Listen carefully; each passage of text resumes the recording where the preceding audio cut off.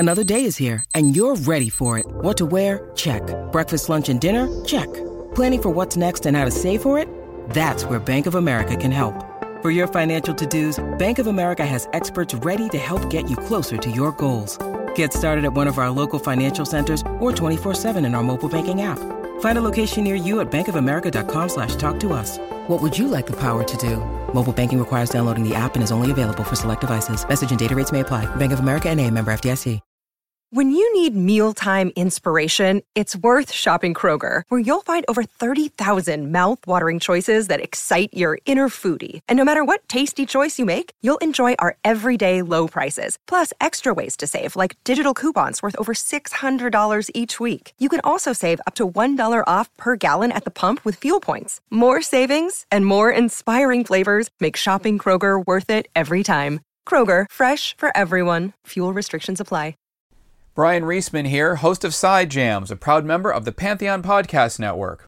I'm here to let you know that, as you're going to find out in the intro, this is also going to be my first video podcast. So starting with episode 56, featuring Andy Biersack from Black Veil Brides, there's going to be a video component to the show as well. You can continue listening to the audio-only format through Apple Podcasts, iHeart, Spotify, or whichever streaming service you prefer. If you want to watch it on YouTube, you can look for Side Jams with Brian Reisman there, or go to the Pantheon Podcast channel on YouTube. They'll be sharing my videos there as well. Further, I have new theme music. Rookie of the Year by Bobo Renthli. I licensed the track through Soundstripe, so I hope you enjoy it. Thank you for listening and your support. I have a lot of exciting things coming up.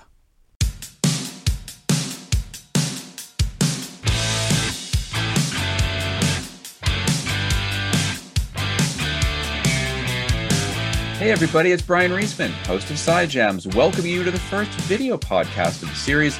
For those of you who are newer to the Side Jams world, I interview musicians about their outside passions and their hobbies. My guest for this episode, Andy Biersack, frontman for Black Veil Brides. They have a new album out called The Phantom Tomorrow. It's a cool concept record that made my top 10, so please check it out. Also, there's going to be a comic book adaptation of the album coming that was written by Andy. Fans know that he also penned the graphic novel The Ghost of Ohio a couple of years ago that came out through Z2 Comics, and they know of his adoration for the character of Batman, or The Batman, depending upon what you want to call him. That's going to be the title of the next movie with Robert Pattinson next year. This episode, we're going to get into all things Batman, and he's going to talk about his favorite iterations of the character, the artists he prefers, the storylines that he likes. He dressed up as the Caped Crusader as a kid and got into the animation, the comic books, the movies, the collectibles. He even got to voice Batman for a recent DC Comics animatic. Now, if you like what you see in here, please click on that subscribe button down below so you can keep apprised of future episodes. I'm going to be taking the previous 55 audio-only episodes and bringing them onto YouTube as well. You can also keep up with Side Jams on your socials, Facebook, Twitter, and Instagram. But now, it's time to sit back and take a deep breath, because we're about to dive deep into Andy Biersack's obsession with the Batman. So hey everybody, this is Brian Reisman with Side Jams, here with Andy from Black Veil Brides, doing our first video podcast. The very first one. The very first one. So this is the great experiment. Thank you so much for having me on the inaugural video podcast. Would that I could say I'm in a better situation, but I'm in a hotel room in Idaho right now, so I don't have quite the collection going on. Normally, when I do these interviews, I'm at home in my studio. I'm full of fanboy comic book paraphernalia, so we'll have to just imagine it today. Yeah. Well, I've got I got a whole bunch of stuff. I mean, I have a friend of mine who bequeathed a lot of Batman stuff on him. The greatest Batman stuff. I read Batman Holy Terror. I don't know if you've seen this one actually. I have not read it, but I've been recommended it a number of times. Yeah, it sort of takes place in a future world. I guess Oliver Cromwell had survived, and basically the Church of England is still very strong. And Bruce Wayne is actually a priest. He's about to become a priest. He goes into this alternate reality where he finds out his parents were murdered and decides to avenge them. So he becomes the Caped Crusader, but also is a priest. It's like a very interesting theological twist on the Dark Knight. See, and that's why so many people have recommended it to me, because there's two things I love. It's Batman and overt theology. So those are some of my favorite subjects. Well, in a way, Batman is kind of like your big icon, isn't he? Yeah, it's like the Church of Batman where you are, or the altar. Certainly, I mean, I think people look to, and this is not to be glib or to be dismissive of any kind of religion, but for me, as someone who's non-theistic, I had these heroes like Batman who, as a reference point for parables or tales of how to live your life. Mm. The thing that impacted me the most as a kid was create something more of yourself, even if you're afraid, even if people don't respect you or like you or make fun of you. Make something that you're really proud of and wear that outside so that you can eventually become that thing that you want to be. So as a teenager and as a kid growing up, it was, wearing my Misfit shirts and eyeliner, and everybody's throwing stuff at me and making fun of me at school in Ohio. Mm. I felt like that was my bat suit. That was the thing that, regardless of what anybody else thought about it, that was how I projected myself to the world. And that was my, giant cape and pointy ears. It was the thing that I thought, I don't care if they're freaked out by me or whatever it is. I'm going to use this as my iconography, the way that I see the world. And so, in many other ways, just the self-belief, the idea of making something out of yourself, not having superpowers. I was not born with a beautiful singing voice. I never opened my mouth and sang in a beautiful soprano voice or a tenor voice. But I figured I could teach myself how to do something that I liked the way it sounded. And I didn't need superpowers to do that. So there's many, many ways that character has been influential. So how old were you when you first discovered Batman? What was your first exposure? I think I was probably 3, and it was Batman the Animated Series. It was kind of an amalgam of a bunch of stuff. Batman the Animated Series had just started airing on Fox, and it aired at nights. And my dad, my mom often worked nights, and my dad worked during the day. So a lot of times I'd be home alone with just my dad at nights, and we would watch that. And then he got a VHS copy of the Adam West Batman movie. The series wasn't available commercially for years and years, but the movie, I remember. And then right around that time is when Batman Forever came out about a year later. And by the time Batman Forever came out, I was just fully invested. I had watched the first 2 Keaton movies 1 billion times each, and had worn out the VHSs. So by the time I was 5, I was completely and utterly obsessed with the character and was dressing like Batman every day. I get home from school and put on my makeshift bat suit and walk around the neighborhood every day. And it was, it was also around the same time that I discovered Kiss, and Gene Simmons was so Batman-like that it was just like, those were the two sides of the coin of Little Andy was Gene Simmons and Batman. I think Gerard Way said this to me a few years ago when we did an interview about rockers working on comic books. And he mentioned how a lot of the DC heroes are like gods. Superman, Wonder Woman, Martian Manhunter, and Green Lantern, Flash in a certain way. Whereas like Batman was more human. I mean, he seems more superhuman in certain storylines, but underneath the suit, he's more of just a regular man. And those are never the ones that I like. I don't like Batman in the Justice League. I don't think it ever makes sense. For me, it's never good to point out the fact that he is useless to the gods around him. You know what I mean? He works, in my opinion, he works best on his own as a character. Yeah. Because you're right, the rest of the DC universe are these mythological creatures that have all otherworldly powers. And he's not Tony Stark. He doesn't have tech that also makes him, at least in stories that I like, tech that also makes him a god. He is more often than not in Justice League stories, the like wise, cracking, like angry guy. And it seems sort of useless. That's a great way. You know what I mean? So I always like him on his own in most cases, because you're right. It's a human character. And I even like, it's sort of funny. My entry point into the comics was not Bruce Wayne as Batman. The first Batman comic book I got as a kid was the first issue of Jean-Paul Valley, Azrael, taking over the cape and cowl and becoming Batman when Bane had broken Batman's back. And his story was very interesting. He was in a religious cult. He was kind of nuts. He was someone who made a crazy suit that had knives, and he would kill the villains rather than just putting them in Arkham Asylum, because he said, after all these years, why do you keep giving these villains all these chances? You put them in this place and then they break out right away. And it was, in retrospect now, people didn't like that version of the character, and I can understand why. But it really fascinated me. Yeah. And by the way, it's not, people look at that version of the character as being illegitimate. It was Denny O'Neil who wrote the story. This is really high quality Batman writing. It just wasn't what people wanted at the time. I think it would work better now because people are more accustomed to Elseworld story.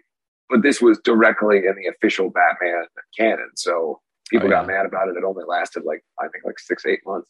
But the whole Nightfall, Night Quest, Night's End storyline is still one of my favorites ever. Yeah, this Holy Terror thing is another one of the Elseworlds thing. It's just a one shot. It didn't go much beyond that. And yeah, when it started out too, I started reading some of the original comics, and it's like Gotham was actually called New York.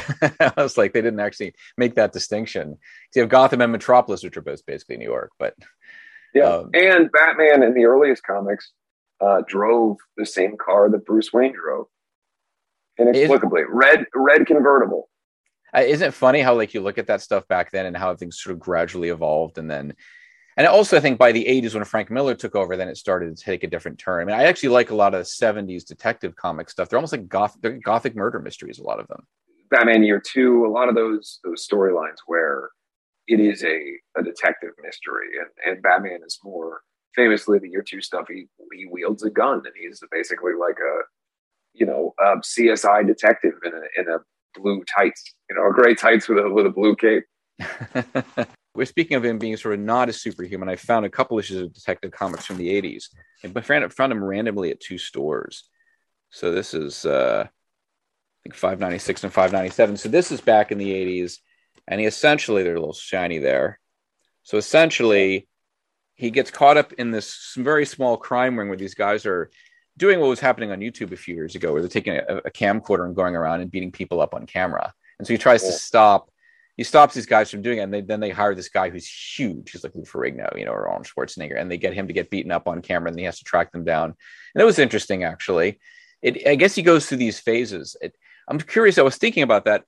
What have you thought of all the? I mean, DC's been doing a ton of rebooting over the last decade, and there's been a lot of different versions of the character, and then Joker and the different origins. How have you felt about all that stuff going on?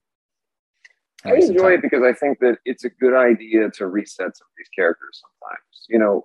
There are decisions that are made in the canon that are sometimes regrettable. I mean, a lot of people didn't love Barbara Gordon's plight over the last 30 years. And so to be able to reset some of these characters and give them a new chance within the main canon, I think is important. You've got characters that have been in continuous publication for 80 years. You can't just keep going down the storyline forever. So some stuff works. I didn't love the Death of Batman storyline. I liked a lot of the New 52 stuff. I liked a lot of the Rebirth stuff. It really, for me, I'm anymore because my life is not in a situation where I can often just sit and read the books. I'm often reading on the DC Universe app or on my iPad or whatever else, and I try to keep up with stuff. Right now, I'm really enjoying the Batman 89 series because I just am such a fan of the Burton universe. So to have essentially a new movie in the Burton universe in comic book form has been a lot of fun. And then, of course, the movies are entirely. I mean, you're talking about you discovered the Adam West Batman, which is what I first saw as a kid, and I got into it. Then as I get older, it is definitely funny in a kitschy sense. Yeah, you didn't know that when you were a kid, just like me. I had no idea watching it that it was satire. But now as an adult, you can enjoy it for different reasons because it's genuinely funny, and the funny thing about it is it's pretty biting and ahead of its time in a lot of ways. You got to think about this. It's 1966. Television was in many ways much more clean cut and less sardonic. And you've got characters like Vincent Price playing Egghead that is very kind of sardonic and quippy and in ways that you weren't seeing reflected in other forms of media at the time. Well, also, I think there was a pilot, or they had a trailer, a teaser for a pilot. I think it was actually a Batgirl or Batwoman series back then that just didn't go. They didn't go through. There's a lot of things they tried in different ways. Yeah. It was very hard. I mean, in the 70s, there was a great Doctor Strange movie in the 70s. It just didn't. That was actually very horror oriented, and it didn't get that much play. And I wish it had, because the Lou Ferrigno, Bill Bixby, the Hulk was good for what it was. But it was interesting how actually back in the day, DC was ahead of the game on the movies, and then Marvel was behind in the series. And then it kind of flipped, where DC kind of took over television, and then Marvel was big in the movies. Well, I mean, and a lot of that comes down to Superman being the juggernaut that it was, the first Christopher Reeve Superman, and then basically Michael Uslan and several others buying the Batman property and taking it to Warner Brothers and saying, hey, you've got this big hit with Superman, let's try to get this going. And I think it took nearly 10 years of development for them to even get that done, where the first Batman movie came out. There were many different iterations, and the movie was almost made with Yeah. Bill Murray as Batman. It was going to be another sort of 60s spoofy type thing. So the trajectory of Batman on film is in its own right incredibly interesting. And there's some documentaries like, you'll see special features type stuff, but I'd love to see a really comprehensive documentary about from the mid 70s, basically through the end of the 90s, that whole journey of Batman on film is pretty crazy. Well, also because, Burton took it more seriously. He had this dark sense of humor, clearly. He's always had that. But then Schumacher was putting it more into camp territory after a while. I mean, I think he was trying to find, but from what I understand, he actually had a different version that he wanted to do, but the studio just really didn't want to do it. I think he wanted the Red to be Book version. Supposedly, it exists of Batman Forever, and I mean, the reality is he had a mandate from the studio. It's pretty well documented that, particularly by the second one, you are making commercials for toys. Yeah, and if that's your job, you've got to do the job. I think a lot of people are unfairly critical of Joel Schumacher. I think in retrospect, people hate on those movies because they maybe weren't the age for it. But I can tell you, in 1995, I was about to turn 5 years old, and Batman Forever was the greatest movie I had ever seen in my entire life. Oh, of course, and, yeah. I was the right age for it. So it's all about where your entry point is. By the time Batman Begins came out, it was the right thing. It needed to happen. But I do think that those movies are sometimes maligned in ways that are re-remembering history to make fun of something. Well, Joel Schumacher, I did a friend of mine. I did a commentary for Flatliners that's coming out in a few months, and it's interesting because I think you look at Lost Boys, Flatliners, and he did Dying Young. He did Falling Down. I think Schumacher was more of a serious filmmaker than a lot of people think. They look at and his stuff skewed darker too. All those things you just listed are very dark films in their own way. Oh, absolutely, and I love that stuff. I mean, and I think that's why for me, Batman is more intriguing. I mean, I love the first Wonder Woman movie. That was fun. The new one I was a bit mixed on. Although I love the fact that it's an homage to the Richard Donner Superman series very clearly. Yeah. But yeah, Nolan took it into a different realm as well. Did you enjoy that particular run? Those movies? Absolutely. It's so bizarre because Christian Bale is not my favorite Batman. I don't really like the suit, but I love those three movies so much as the totality of them. And my least favorite is Batman Begins. That tends to be everyone's favorite who are Batman fans. Dark Knight is obviously the most famous of the series and one of the most successful movies of all time. But if you talk to dedicated Batman fans, they all say Batman Begins is the best. I really think that I like the third one the most because of we go back to my entry point into Batman was Nightfall. That is the Nightfall movie. That's Bane breaking down Batman, breaking his back. I got to see the shot in a live action movie of Bane holding up Bruce Wayne and breaking his spine, just like on the cover of the first comic book I ever got as a kid. So for me personally, even though Rises is not seen as the greatest film, I fucking love it. I'll watch it every day. It's interesting how a lot of times, there are things that are fan favorites, and I'll go, I don't know about that. Same thing with music. It's like I like the deep cuts. I'm not always about the hit singles, and that happens with the movies. You find the movies like, well, that was actually more interesting. I'm like, I love even a lot of people probably will never see it. It's out, but the Richard Donner cut of Superman 2 is something people were, even though Chris Prince had to do the ending of Superman 1 because they didn't have any other footage because he was fired. In that process, and I look at that, I'm like, I wish he had stayed on that series because it would have been a darker kind of run throughout the 80s. Thinking of the comics, what would be like, which kind of Batman do you prefer? Because there's obviously been different versions, but I assume you like a lot of the darker, more gothic stuff. Or is there something? It's not. I'm a fan more of Batman as a detective. I like the noir detective stories. So I like. Yeah. I would say my favorite storyline or book is The Long Halloween. I think that is. One of my favorite Batman tales that's ever been told. I like Dark Victory. I like all the Tim Sale, Jeff Loeb stuff. That's one of my favorite combination of people on books. But what do you like? Why do you love The Long Halloween for? What do you love about that series the most? It's just one of the most complete detective stories I've ever read in a comic book. Like it's everything you love about like your favorite crime show, but it just happens to be Batman. And there's all these things that unfold throughout the course of the different holidays, over the course of the years that it plays out, that are a mystery. And you want to know who is this killer? Who is this person? And it's gripping in the way that a good crime novel is. Well, that's the thing. That's what I like about them. I mean, I think sometimes what I like is it's evolved. I think in the last 20, 30 years, it feels like early DC stuff was very plot driven. So it was sort of like how a lot of the heroes were going to solve the conundrum or the crime or the decision, but it wasn't as character driven. And it feels like a lot of the stuff that you like, some of the stuff I've responded to is a bit more character driven. Yeah, Holy Terror is interesting, and a lot of this other stuff. Here's something that's actually kind of, well, yeah, I got this. This is the kind of stuff from the 70s. Yeah. I love those things. Anything Alan Moore is always great. That's true. What are there? What do you think? We sort of get a lot of. I mean, it's great that they brought Bane, and we get a lot of the same. It's good that we haven't gotten a lot of the same villains. We already got Penguin, we already got Catwoman, although she came back again. Are there any underrated villains in that universe that you like, that you'd like to see on screen? I'm actually excited that we are going to get a version of the Riddler coming up in the Batman, because I think the Riddler is a character that is misunderstood. If you read a book like Hush, he's a mad genius, and the things that he puts Batman through, and the crazy concepts and ideas that can be explored with that character. Again, I loved Batman Forever as a kid, but the Riddler in the comics is a very different character to the Riddler that you see Jim Carrey play or Frank Gorshin play. Yeah.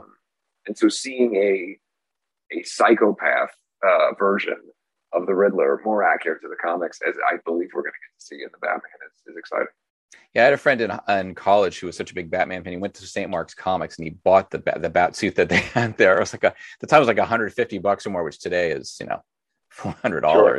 He was really into it, and he loved the Tim Burton Batman movie because he liked the fact that, it's like, both these guys are kind of crazy. Like, they've got this idea in their head of being a hero and being a villain. And we discussed that when we were just doing the Billboard interview about the new Black Veil Brides album. Like, there's a certain line that gets walked, and with Batman and a lot of those characters, there is that ambiguity that exists in that universe more so than the other ones. And that's one of my favorite things about the Burton movies. Also reflects some of my favorite Batman books, is when it is acknowledged that the person who dresses like a bat and goes outside at night to fight crime may be slightly different than other people emotionally.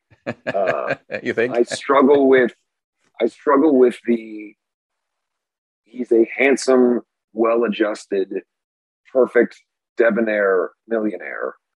And then he also has this thing, because I know that in many ways it's throwing people off the scent. But I oftentimes think that people forget that this character has to have a certain level of uniquely tortured nature about them. And that's one of the things I loved about Michael Keaton's portrayal, is you believe that guy would need to dress in a ridiculous suit and do this. Whereas sometimes, and this is no knock on Ben Affleck, but at no point do you ever think, well, this guy needs to put on a rubber suit. You just go, well, he's fucking huge. He can just go out and punch people. Like, why does he need to put on this suit to do something? You know what I mean? What do you think of the casting of Robert Pattinson? I'm really excited about it. I think, again, it falls more in line with how I enjoy seeing the character. I enjoy seeing the character as someone who is not an MMA fighter, someone who has to work with what they've got and train themselves to do this thing that tortures them if they don't do it, as opposed to somebody who is a perfect physical specimen that looks exactly like the same body type as Superman, and it needs to go out there and wear a bat suit. Doesn't make a lot of sense to me. It's nothing against that. It's just my preference for the character. Someone who's more, my favorite drawings of the character are like Kelly Jones, the very kind of vampiric and scary version of the character. Yeah, so I think one of your fans, and some of your fans on YouTube have said that they'd like to see you playing a vampire. So you respond to that. So now, are there any other beyond? I mean, what kind of Batman collectibles do you have? I'm kind of curious. I had asked Richie Faulkner from Judas Priest about his Star Wars stuff, and I'm kind of curious what you collect on that. Yeah, end. I mean, I have just everything.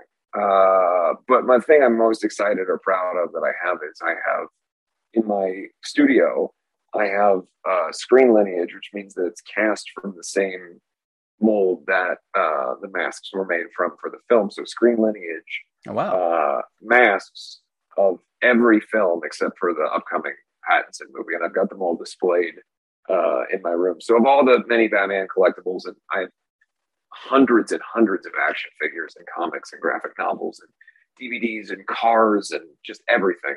The cowls, because they're just to be able to look at something that looks exactly like the thing that I watched as a little kid in these movies is so cool. To just, like, anytime I'm sitting in my studio, I have swivel my chair around and I just see exactly Michael Keaton's cowl right there. It's very cool.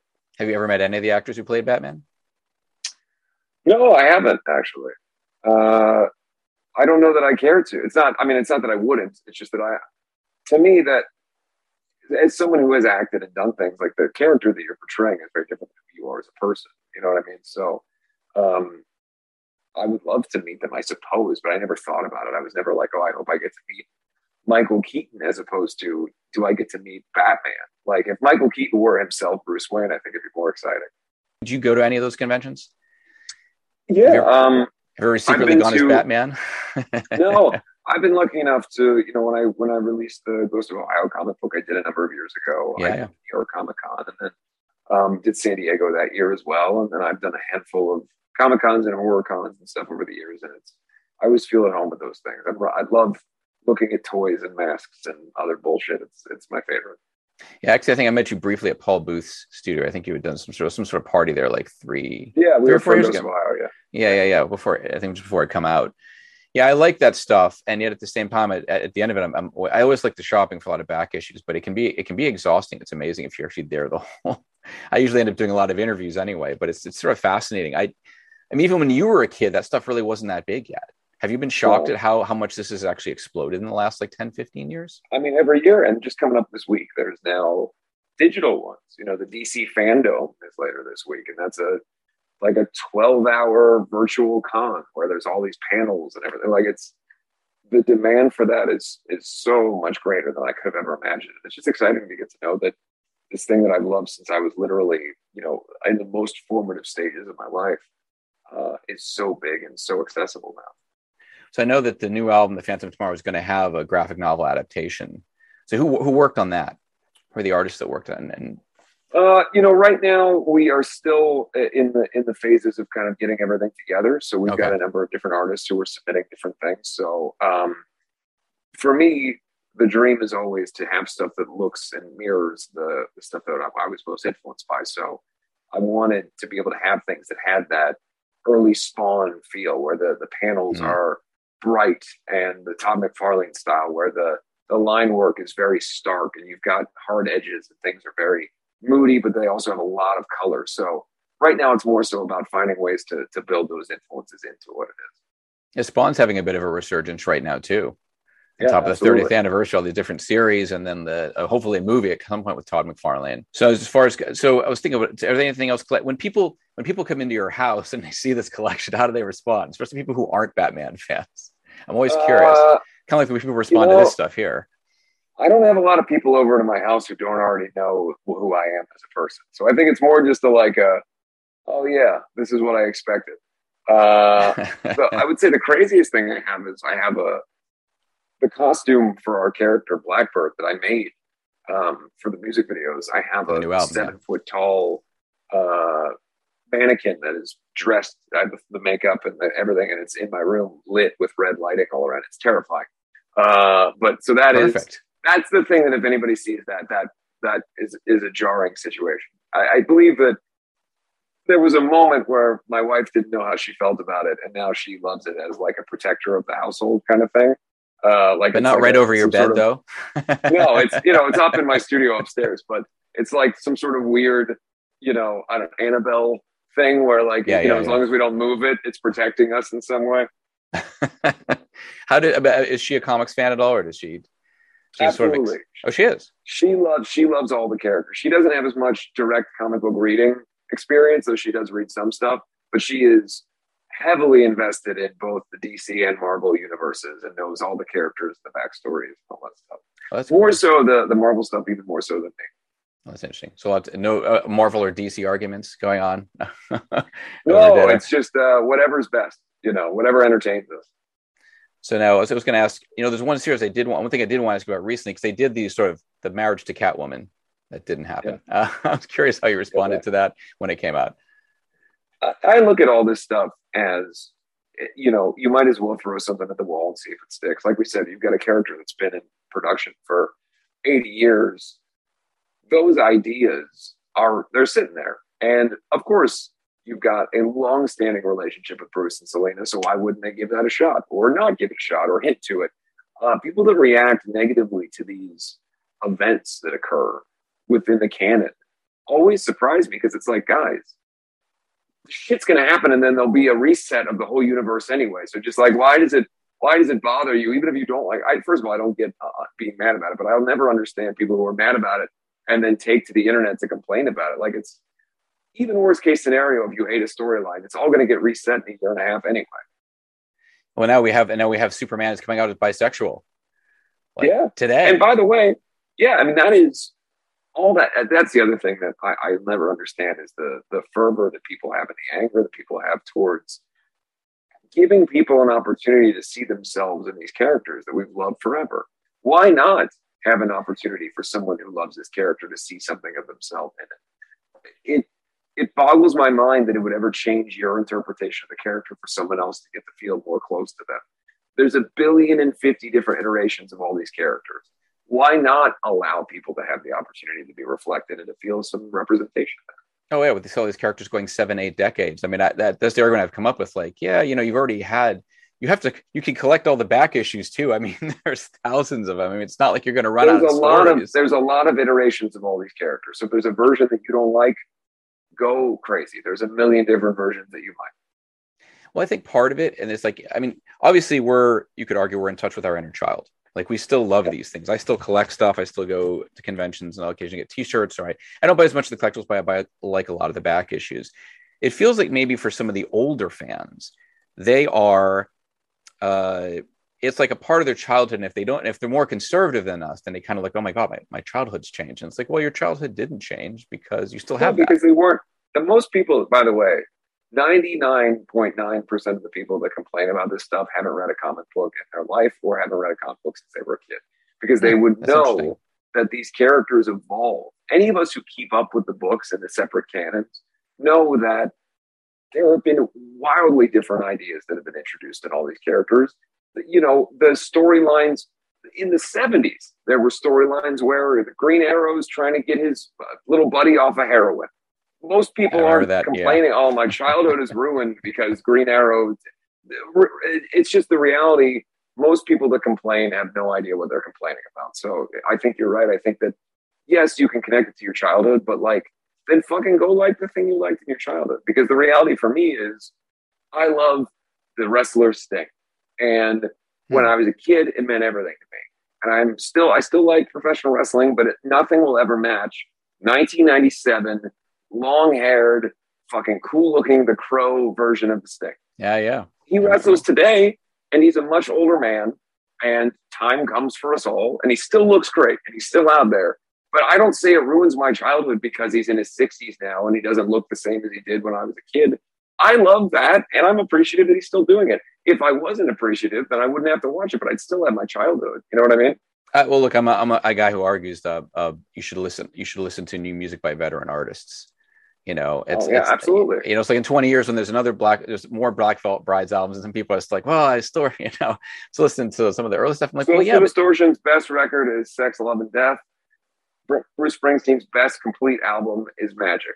I know everyone will argue with me on those two things, but as complete totality of their work, those are artists that had 25 years prior to making those records. Yes. And if you listen to them objectively and without the bias of what you grew up with as a kid, if you listen to them objectively, they're the most complete and well done records in their catalog. And one came out in 2007, the other one came out in 2005, long after those bands and artists were well established. So absolutely. I believe that you are absolutely right. No, I think, and look at what we're talking about with all this Batman history and like all these collections that go on and on. I mean, like, they've had decades to also refine these characters. So you get things like Dark Knight Returns, and you get The Killing Joke and Death in the Family and all the other stuff and some of the recent series. And it took a while to finesse that and define things. I mean, some of the early Batman stuff, it's fun, but it's a very different era. It feels more naive, but you weren't allowed to be as explicit as you are today. Also, it's the same thing with motion pictures. I don't think a lot of young people realize that the motion picture production code between 1930 and 1968 restricted what you could show on screen. Absolutely. So, and the comics code restricted what could be in the books. If you were to recommend like a series or an on-screen iteration of Batman, where would you suggest somebody younger start out? if they didn't know Batman and you wanted to get them into it? I think Batman the Animated Series and the New Adventures of Batman, those two series are always the best entry point because it's a great balance of really true to the source material version of the character and enough fun and whimsy that a kid can get into it. And I think that it is the reason why so many people of my age range love this character and what led to the expansion of the character and then what they call Batmania and everything else of the 90s was Bruce Timm and Paul Dini and these guys really nailed the character, and in a way that I believe is probably the best version of the character outside of the comic books. So I would always recommend that. Do you think we're at a point that we've hit peak sort of comic book saturation now? I always wonder that, but I've had this conversation 5, 6, 7 years ago that, we've reached the peak comic book movies, and then every one that comes out is the biggest thing in the world. So all I know is there's a Batman movie coming out in March, and that is always, it's going to be a good year for me if that happens. You're going to see it on a giant screen. Absolutely. I'll be on tour probably. Who knows? At this point, seems like it's a good bet now that touring is happening again that I'll probably be on tour at some point next year and have to go to a multiplex in somewhere in the world and go check it out. If you got the opportunity to write a Batman comic, would you do that? Immediately, yes. Just like when they asked me if I wanted to do the voice of it for the animatic series for Dark Knight's Death Metal, I got to voice Batman. That's right. I said yes immediately. So anytime, anything Batman related, I will do it immediately. And how was that experience, by the way?